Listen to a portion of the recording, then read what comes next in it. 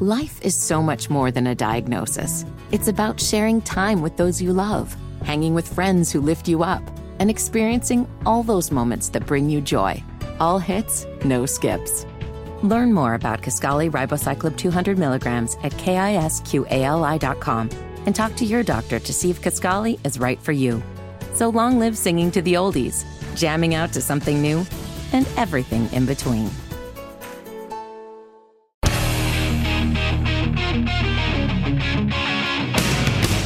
Candidates making their final rounds. Haley and Trump, and actually this was Trump with Brian Kilmeade just a few minutes ago on Fox. I haven't even heard any of this yet. I'm just dipping in to give you an idea of what's being said today. I mean, it represents something very special. I haven't seen you in a while. You look like you're in fighting shape. How much weight did you lose? Maybe 15, maybe 20. How? The hard way. I work. I've been so busy. I haven't been able to eat very much. Anyway, so he's on the plane talking to Kilmeade. I'm looking up, and Nikki Haley's on Fox and Friends on the couch, and so we're on. The day is here. New Hampshire is here, Brett Winterble, and it's going to be interesting to see what happens beyond today. Oh my gosh, what happens beyond today is going to be off the rails because it's 287 days till the election. This is going to be, as Newt Gingrich pointed out last night, the longest election run in history if all these things hold the line there. Did you know what's scary about that is that everyone is already exhausted. You know? Yeah. We're all kind of in this exhausted phase, right? You know, from the lead up to this part of the lead up, and you know, one of the big stories this morning is the Dixville Notch story, the very first votes cast in the New Hampshire primary. It's been a tradition since the 60s. A tiny town near Canada. They come in, they vote at the stroke of midnight, and all six voters voted unanimously for Nikki Haley. Now, that made headlines because they can say, like, Nikki Haley got 100% of the first votes. I mean, it was six people, but the Dixville Notch folks for years and years and years had an uncanny ability of predicting the GOP nominee, but that went out the window in 2012.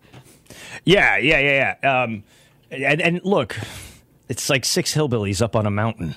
I'm not dismissing them. It's a great tradition. But we have to wait and see what else is going to happen there.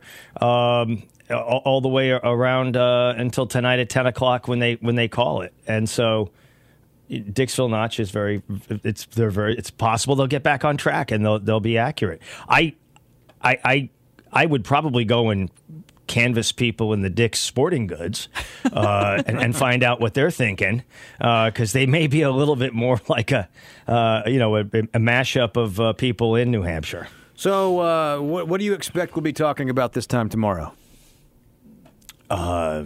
Meaning what? Not obviously. I know what you're saying. I'm just trying to think of how I think. I don't think Nikki Haley's going to quit tonight. I don't think she's going to win. I don't think she's going to quit tonight. I think she's going to try to coast to, getting over to oh my God, I'm tongue-tied, to get to South Carolina. And what's going to happen is if she makes it within, like, say, 5 or 6 points, you're going to see the Koch brothers, you're going to see Hollywood, you're going to see South Florida. They're going to start pouring massive amounts of money into her campaign because they're going to try to keep her propped up so that she can make it maybe to Stupor Tuesday. I was thinking about this in past elections. Candidates who became nominees who didn't do well in Iowa, they didn't do well in New Hampshire, but really exploded on Super Tuesday. I mean, the one I can think of, but he's a Democrat, is Bill Clinton in '92. They called him the comeback kid. Yeah.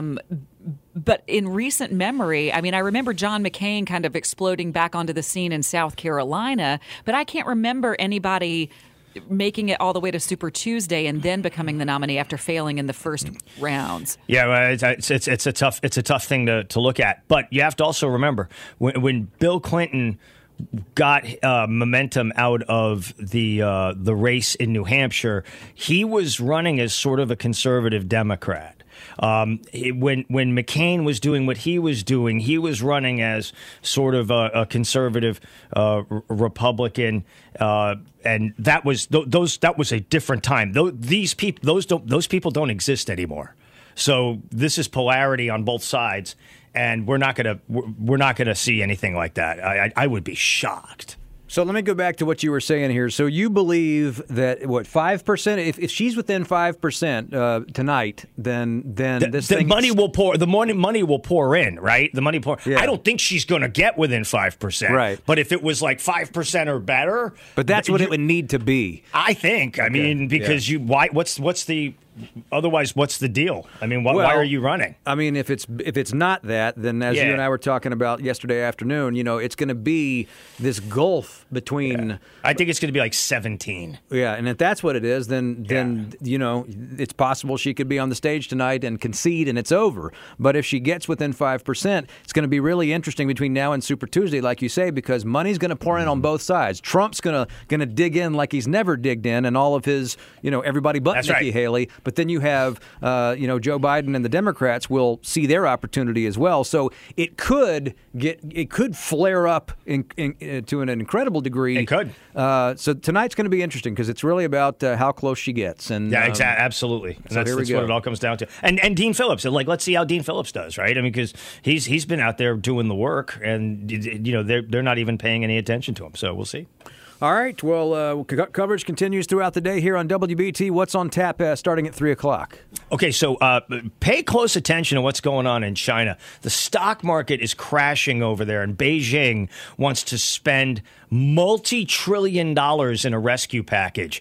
The reason why this matters to you is because this is exactly the sort of thing that could possibly cause a war. This could cause an invasion of Taiwan because Xi would want to change the subject. Keep an eye on this. This is going to be big. All right, Brett Winterble, we'll talk to you this afternoon. Thank you.